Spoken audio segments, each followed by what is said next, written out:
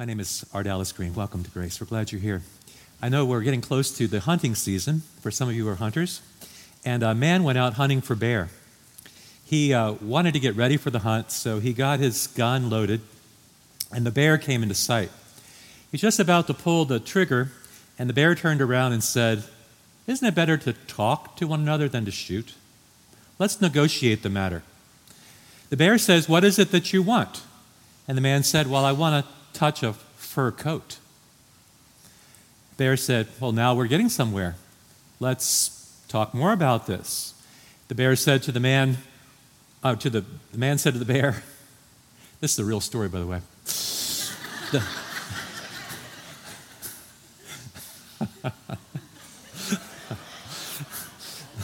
The man said to the bear, he said, what did you want? He says, "Well, I want a full stomach." Well, the bear said, "Well, just set down your gun for a while. So here, touch my coat." And so the man touched the bear's fur coat. And then they disappeared for a while into the woods. And a few minutes later, the bear appeared alone. The negotiations, according to the bear, were successful. See, the bear got a full stomach, and the man touched a fur coat. And that's how compromise always works. You always lose. Recently, General Motors negotiated some things with the United Auto Workers. They had to compromise because there's necessary compromises to be made between parties on opposite sides. Just like in marriage, you have to compromise to have peace in the house. But there's a different kind of compromise the Bible speaks to, of compromising your principles. So I want to speak to you this morning about compromise. Revelation chapter 2, the church at Pergamum. Most of you here, at one time, were a college student, and we have many college students here and high school students. And they have many choices to make about the classes, right, they're going to take. But then there's an ethical decision about whether I'm going to do my work or borrow someone else's work. There's choices about what I'm going to do in my dorm, who's going to get to come over to my dorm. There's choices about social life as to who I'm going to hang out with and what I'm going to do there. You see, there's always choices about compromise. Some of you here are in business. And how many times in business are we tempted to compromise? Imagine you're on a business trip and everybody's going out to the bar. They want to go to Hooters because they like the wings.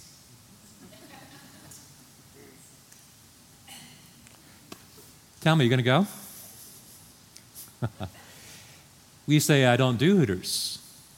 Well, you're going to go or you're going to stay back?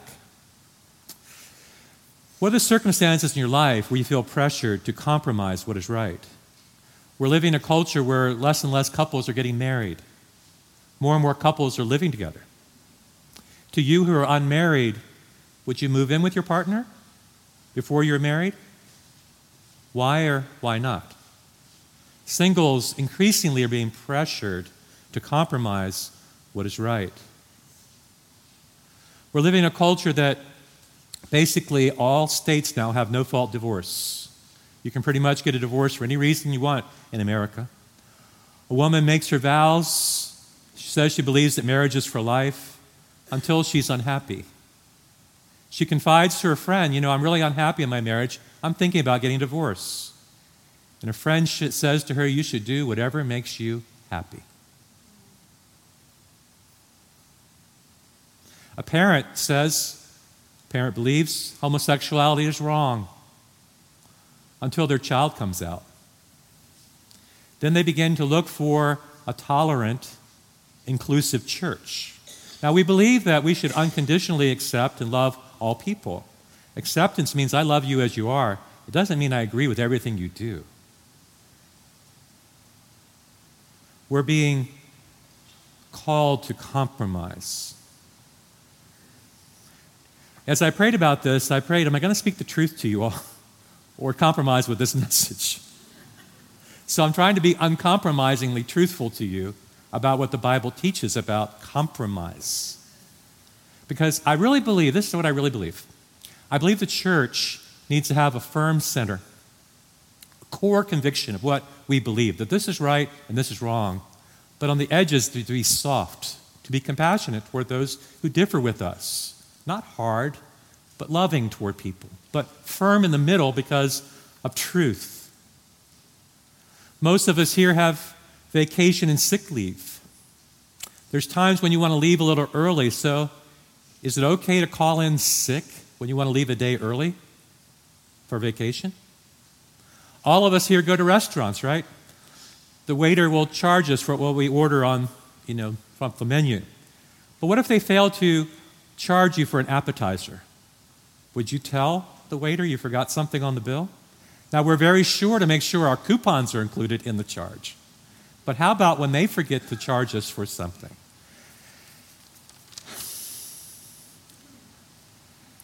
We're in this series on Revelation called Strengthen and Clarify. The first church we came to was a church at Ephesus, and it was an awesome church. They were apostolic. They were hardworking, even to the point of exhaustion. They were persevering. They were enduring. They were even putting out the false apostles. But they had one problem in Ephesus. Remember? They had forsaken their first love.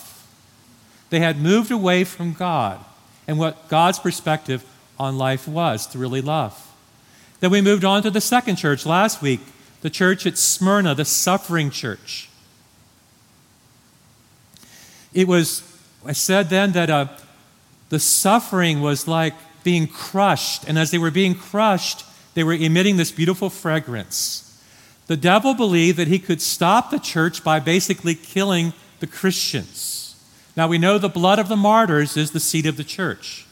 And Jesus told us to go into all the world and preach the gospel. But is that what the church did?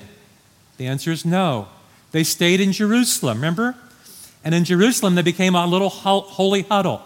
And then came along the persecution, Saul hunting down the Christians. And what did the church do then? They scattered. And as they scattered, they preached the gospel. And as they preached, they were persecuted. You see, persecution didn't weaken the church, it only strengthened the church. The devil's plan kind of blew up in his face. So this morning we come to the third church in Revelation, the church at Pergamum. Now, see, what's happening here is the devil is changing his strategy. At Smyrna, he was bringing persecution, trying to stop the movement of the church. Now what happens is his tactic is infiltration and imitation. The devil's attitude is, if you can't beat him, we'll just join him. You remember the parable of the wheat and the tares? The farmer planted his crop as wheat, and the enemy overnight planted the wheat, the tares, the weeds. Initially, the wheat and the tares look alike until the harvest. Jesus is revealing here a satanic tactic. It's called infiltration, imitation, joining the ranks. You see, in the cults, many look like Christians, many sound like Christians, they appear to be Christians, but over time we discover they really weren't Christians at all. One of the groups that utilizes this infiltration strategy is the Muslims. You will see one of the great trends in the world is the Islamification of Europe, of how they have infiltrated in places like England and France. It's estimated that in the year 2040, 80% of France will be Muslim. It begins with students and teachers, professors, professionals, shopkeepers moving into an area. Then they begin to enter the public arena, stepping into political office. And before long, they've infiltrated military, government, education. The objective is to implement the law of Sharia wherever they are. It's true that when something is successful, what will happen is there will always be an imitation. Christianity is very successful, right? And there will always be an imitation of Christianity. I mean, if you like an iPhone or a Rolex watch or a Coach purse, all you have to do is go to New York City to Chinatown, where you'll find there the knockoff, right? I remember once seeing Steve Jobs introducing the iPhone. And there was this iPhone in this glass display. And there was a security guard standing beside the iPhone. And it was slowly rotating around as people looked at the iPhone. And there was a crowd gathering. And I said, why don't people just get down and worship this iPhone? You see, what happens is when anything is moving forward, there's always this imitation, infiltration. And what's happening in this church at Pergamum, which is happening in the church in America, is an infiltration. So let's talk for a moment about the church at Pergamum, okay? It was the capital city of Asia, built on a rocky hill, and the Aegean Sea could be seen on a clear day. The hillside of it was where these temples were built. Pergamum was a cultural center, known for its vast library of over 200,000 scrolls on parchment. Now, parchment was made out of animal skin, and each one of these scrolls was written by hand. Antony, as a gift to Cleopatra, gave her these 200,000 scrolls. You could say Richard Burton gave it to Elizabeth Taylor. Pergamum had this huge altar to Zeus. Zeus was the god of the gods. It was the largest altar of all, shaped like a giant throne room. So if you looked up on the hillside of Pergamum, you could see this temple to Zeus with this big altar on top of it, with a giant throne. Also, Pergamum had other gods like Asclepius, known for the god of healing. This god is pictured, if you look at medical insignia, the snake, that wraps itself around a pole, that is a reference to this god. The snake slithered on the ground, and the supplicant would lie on the floor, hoping the snakes would slither over them, giving them healing. Pergamum also was a Caesar worship city. Caesar Augustus had a temple here. And also one last god, Dionysius, god of Bacchus, the god of drunkenness and lewdness. Now, what would Jesus say to the church at Pergamum? Here we go. Revelation chapter 2, verse number 12. To the angel of the church in Pergamum, these are the words of him who has the sharp, double-edged sword. I know where you live, where Satan has his throne. First of all, as he begins this address to the church at Pergamum, he identifies himself as him who has the double-edged sword. Sounds a little bit ominous, doesn't it? A man holding a double-edged sword is like a warrior going to battle, fighting for his bride. Such is the deep, deep love of Jesus that he is fighting for his beloved. A thief is creeping into his house, and he's unsheathing his sword so as to protect her. It reminds us of the words of Hebrews, which says, the word of God is living and active and sharper than a two-edged sword. Jesus is wielding the sword here to protect his church. Him who knows where you live. He says, I know everything about your city. I know about those 200,000 scrolls. I know about the altar to Zeus. I know about the worship of Asclepius. I know about this temple dedicated to Caesar Augustus. I know everything about your city. He says, this is a city where Satan's throne is. You see, the devil is not yet in hell. The devil will go to hell, but this is a place where the devil has set up his camp, and his demons are doing his biddings. Let me try to contrast at the beginning, just God and the enemy.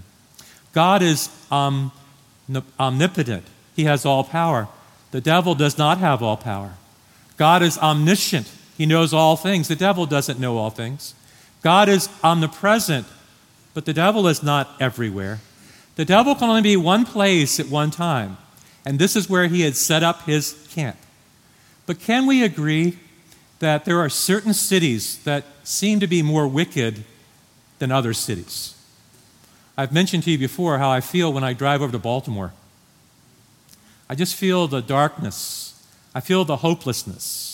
I mean, even though there's some of the best hospitals in the world, I feel the spiritual oppression of Baltimore. There's Las Vegas, right? There's cities that are renowned for their wickedness. They tend to celebrate their sin.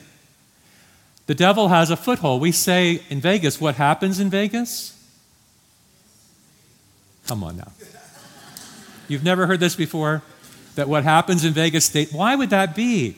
Well, they tried to change their image of being a family-friendly city, but it didn't quite work, did it? So what happens in Vegas kind of stays in Vegas. There's spiritual darkness there. I believe there's certain cities in America where there's a darkness, where you see young girls being involved in sex trafficking, luring young men into gangs, tempting kids to use heroin on the streets, students shooting students in their schools. There's this spirit of lawlessness, this spirit of darkness in our land, you see. And that's what he's trying to say there about this city. Well, he makes some complimentary commendations to them. First of all, they remain true to his name. Do you see that in verse number 13? Yet you have remained true to my name. I see your temptations, but you remain true to my name. I see the brokenness of your city, but you've not forsaken me. I see the temptations that you deal with, but you've not fallen to them. You're loyal, committed, steadfast. And they did not renounce their faith in Jesus. Even though there's this temptation in our culture, their culture, to go with the flow, you did not renounce your faith. I see the threats placed upon you. I see how they tried to intimidate you and how you're tempted to compromise, yet you did not renounce your faith. God wants us to stand true, to not renounce our faith, to not deny his name. And then he speaks of the martyr. Jesus is fully aware of the pressures, temptations, the challenges we face. And there was a man whose name was Antipas. And he wouldn't say that Caesar is Lord. Now, Antipas means against all. Against all that was evil in his culture, Antipas stood firm. He says, I know where you're living. It's a place of darkness where there's a hostile environment. Maybe you're the only believer really in the environment where you work, or perhaps even in your home. You're just kind of always under constant attack. You have to stand up like Antipas did, like Polycarp did, like Rachel Scott did. Remember her in Columbine? Two students were shooting other students left and right, and they walked up to Rachel Scott. She was a very strong believer, strong in her faith and in her youth group, and she'd been shot twice in her leg and once in her torso. And she was asked, do you believe in God? Now, what would you have done if you had been Rachel Scott? You know the students had killed other students. You know what they're going to do.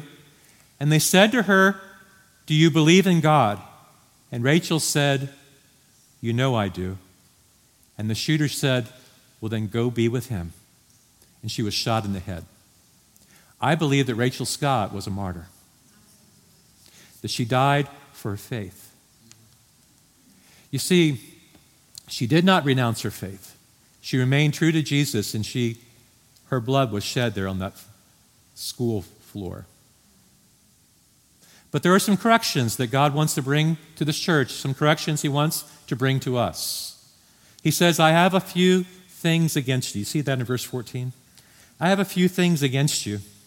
Now remember, Jesus teaches us that when you're going to bring correction, you always want to say the hard thing. You always want to say something affirmative first. So first of all, he affirms the church, but now he's going to bring correction to the church. The truth is that Jesus will tell it to you straight. He does not coddle his church. He loves us too much to lie to us.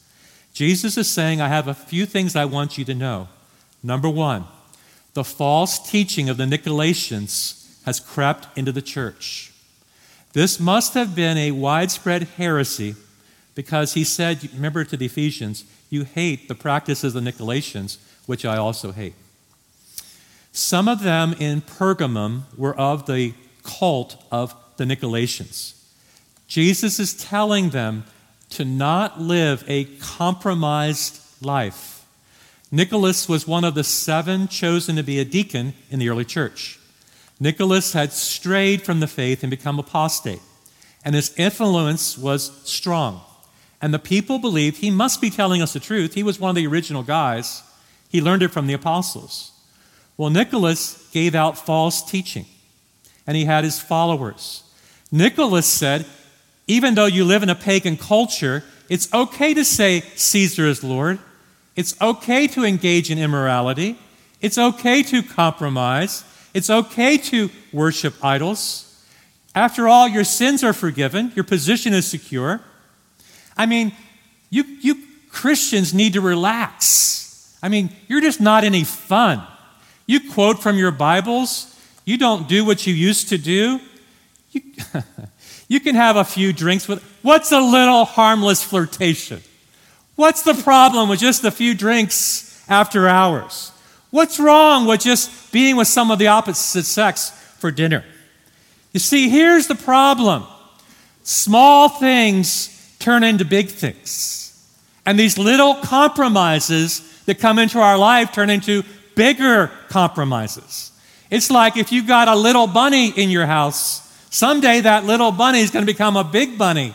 And that little bunny that does little poops will be a big bunny that does big poops. It's going to be a big problem someday because that bunny's going to grow up and you know the rest. What I'm talking about is compromise. I'm talking about the compromises that come into our life. Here's an illustration of compromise. Samson. Judges 16, if you want to turn there. Samson. It says, one day, Samson went to Gaza, which was an important seaport town. What is Samson going to do in Gaza? Samson went and spent the night with a prostitute. The lust of his eyes, the lust of the flesh, combined to have a grip upon Samson. If you look back upon his life, when he's just starting out, God called him to deliver, to save his people from the Philistines. He saw a woman and he said, "Get her for me, for she looks good to me."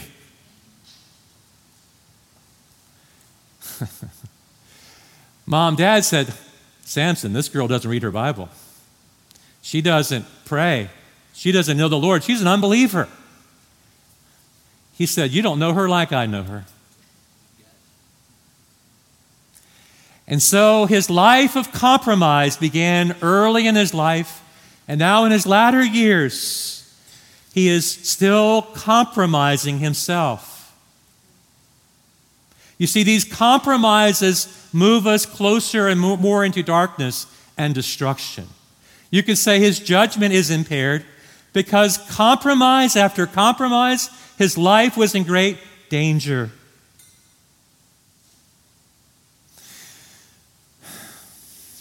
Then he met a girl whose name was Delilah. Now, Delilah means devotee, and she was most likely a temple prostitute.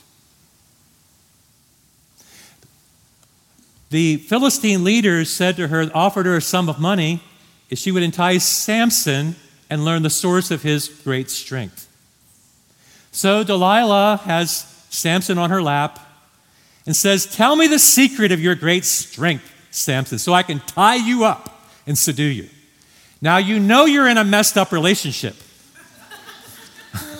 When somebody says to you, "Tell me the secret of your great strength so I can afflict you."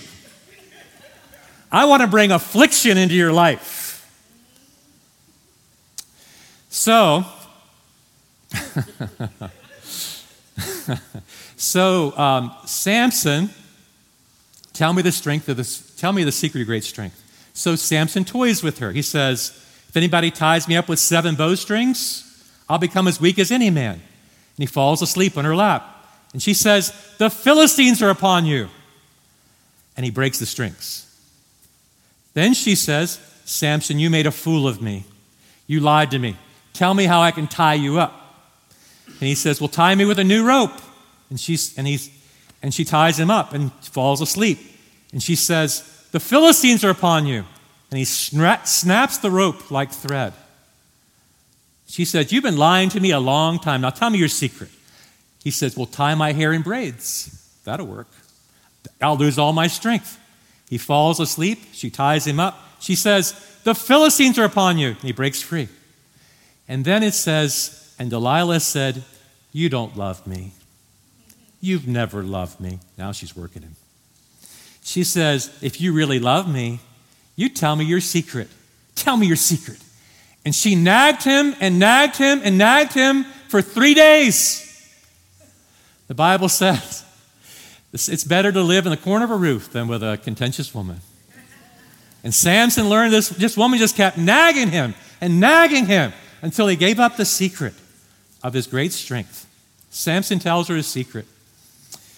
And when she shaves his head, he loses his strength. Samson sees taking a Nazirite vow. He's never to cut his hair. His strength was not in his hair. His strength was in his relationship with his God. And the Spirit of God would come upon Samson.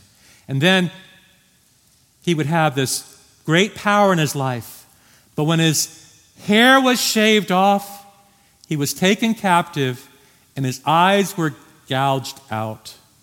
And he was a slave. That's how sin works. That's how compromise works. You think you can handle it, but you can't. You see, either you will kill the sin in your life or that sin will kill you.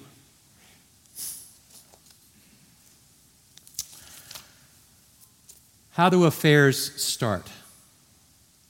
We get interested in spending time with somebody who is not our spouse. They work with us, maybe it's an old flame from the past. We see an attraction in this person. They reciprocate, the attraction deepens. Then we spend extra time getting ready to see them, right? Fixing up our hair, looking good, smelling good. Then we spend time thinking about this person. See, we then begin to flirt with them, this playful banter, this conversation. Then the compromise moves us closer to an affair. We begin fantasizing about being unfaithful. And when people bring up this issue of you're married, we say we're just friends. Affairs start with little compromise. Compromise after compromise after compromise until we justify the behavior that we wouldn't even have considered earlier. When we make enough compromises, you see, we will do things we never thought possible. There was a young man, he was a sailor, and he was stationed on a base in a tropical island. So he wrote home to his wife. He said, man, the place is beautiful. The island is beautiful. The fruit is beautiful. The waves are beautiful. And the women are beautiful. And I'm feeling pretty tempted. She wrote back to say, I love you. And I'll be waiting for you. But whenever you're tempted, whenever temptation comes in your life, I want you to play and practice this harmonica I'm giving you. So she sent him a harmonica. And the year went by that he was stationed abroad. And he came home, and she was waiting for him there by the dock. And he came off the ship, and he says, honey, I just can't wait to see you. It's been a whole year. Let's just go on home. And she said, first, I want to hear you play the harmonica. How's your harmonica? Can you play the harmonica? Or are you playing another tune? You see, Samson wants to teach us that if you compromise, you're going to be blinded, binded, and grinding at the mill. There's one last thing about this story. He says, some of you have allowed the teaching of Balaam to come into your church. Balaam. You say, what's that, Pastor R? Well, if you read in Numbers chapter 22 through 25, there was a wicked king of Moab whose name was Balak, who hired Balaam. Now, the king was very worried about the size of Israel, that they were basically going to destroy Moab. So the king hired Balaam to curse Israel. He didn't know, we don't know much about Balaam, but he seems to be a prophet for profit. Follow that. He's for the money, okay? He's a prophet who basically has a personal gain, right? So what happens in this story, this is actually a funny story. You have to read this story sometime. It's humor in Scripture. So what happens is Balaam gets on his donkey, and he begins riding, down to curse the people. And the donkey sees the angel of the Lord, pre-incarnate appearance of Jesus in the road. And the donkey kind of wanders off the course. And Balaam takes his stick and he beats the donkey. Well, he goes a little farther, and now Jesus is standing in front of the donkey, and the donkey kind of presses him against the wall and crushes his leg. And then Balaam gets off his donkey and beats the donkey. And then a third time, Jesus appears to them, and the donkey just sits right down on Balaam. So the donkey begins to talk to Jesus. You say, why did you tell that story about the bear? Well, this is a real story about a donkey talking. So the donkey says to Balaam, he says, why have you beat me these 3 times? Good question. Balaam says, because you don't do what I tell you to do. I tell you, to go and you don't go. He said, if I had a sword, I would kill you. And the donkey said to Balaam, am I not your donkey, which you've always ridden on? Am I in the habit of, doing these things? So they have this conversation. The donkey and Balaam are going back and forth. So what basically happens in the story is that Balaam can't curse Israel. He blesses Israel. But he says, I have another idea, chapter 25. Take the beautiful Moabite women, entice the Israelite men into their tents, commit sexual immorality, introduce idolatry.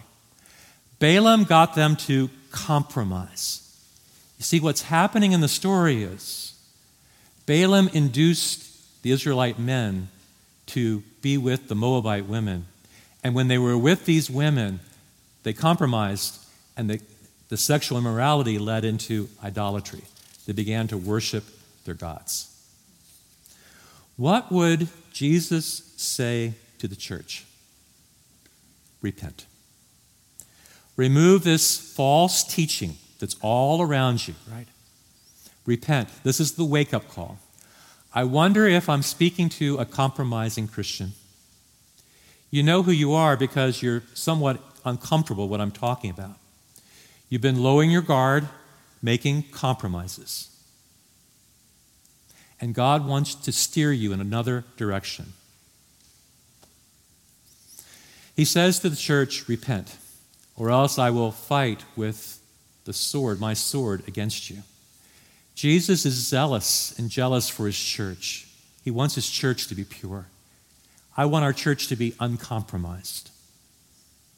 And he says, I got something for you. Here's 2 promises. First thing I will give you is manna. You say, what's the manna, Pastor R? Well, every day they woke up outside their tents and there was this manna waiting for them, the bread from heaven. And the Jews said to Jesus, give us this manna from heaven. And Jesus said, I am the bread of God who came down from heaven. I am the bread of life. I am the manna of God. You see, if you'll repent, God will give you Jesus. And secondly, he'll give to you a white stone. You say, what's the white stone, Pastor R? Well, the white stone was that which was given when someone was declared not guilty. It was an invitation to a feast. He's inviting us to the wedding supper of the feast, the wedding supper of the Lamb. You see, if you compromise, if you cross over the lines, God will forgive you. But there's always repercussions to those choices, right? Like, for instance, if you drive drunk, you'll get a DUI and you'll lose your license, but perhaps you'll find there forgiveness from a judge. We always reap what we sow. We always reap what we sow. With God, there's forgiveness, but God wants us to live a non-compromising life. God wants his church to be uncompromised, to be true. Pray with me.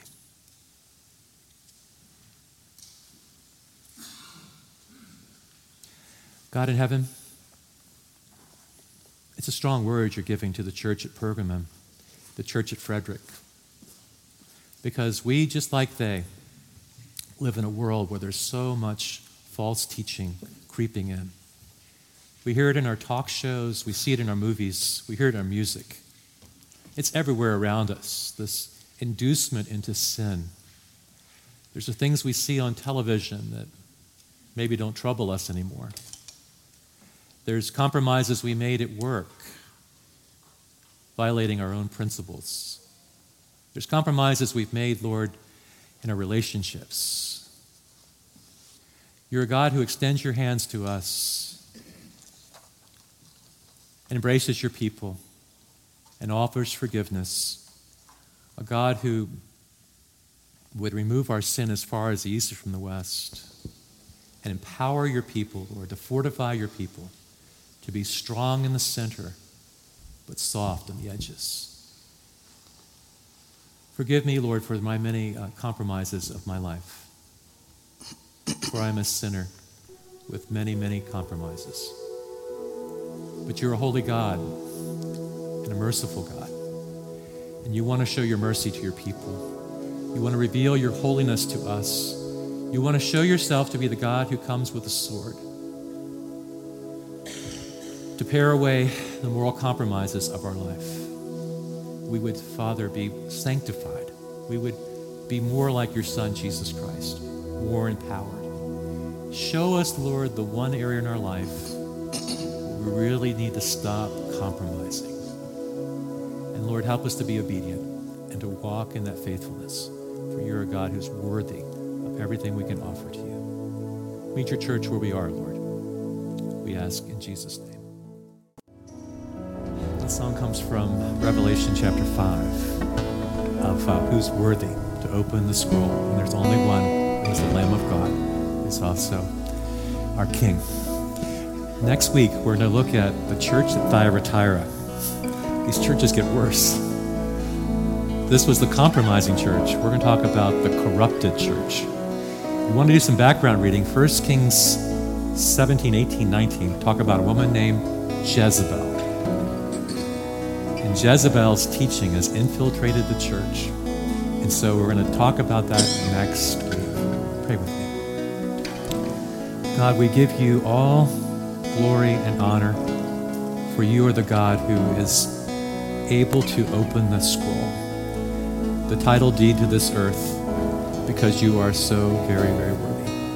Lord, would you enable us to live lives worthy of your kingdom, worthy of the calling we have received? Would you enable us, Lord, to walk true to your name and not renounce our faith? May our lives shine for you, Lord, and help us to bring correction where necessary. We pray in Jesus' name. Amen. God bless you. See you next week.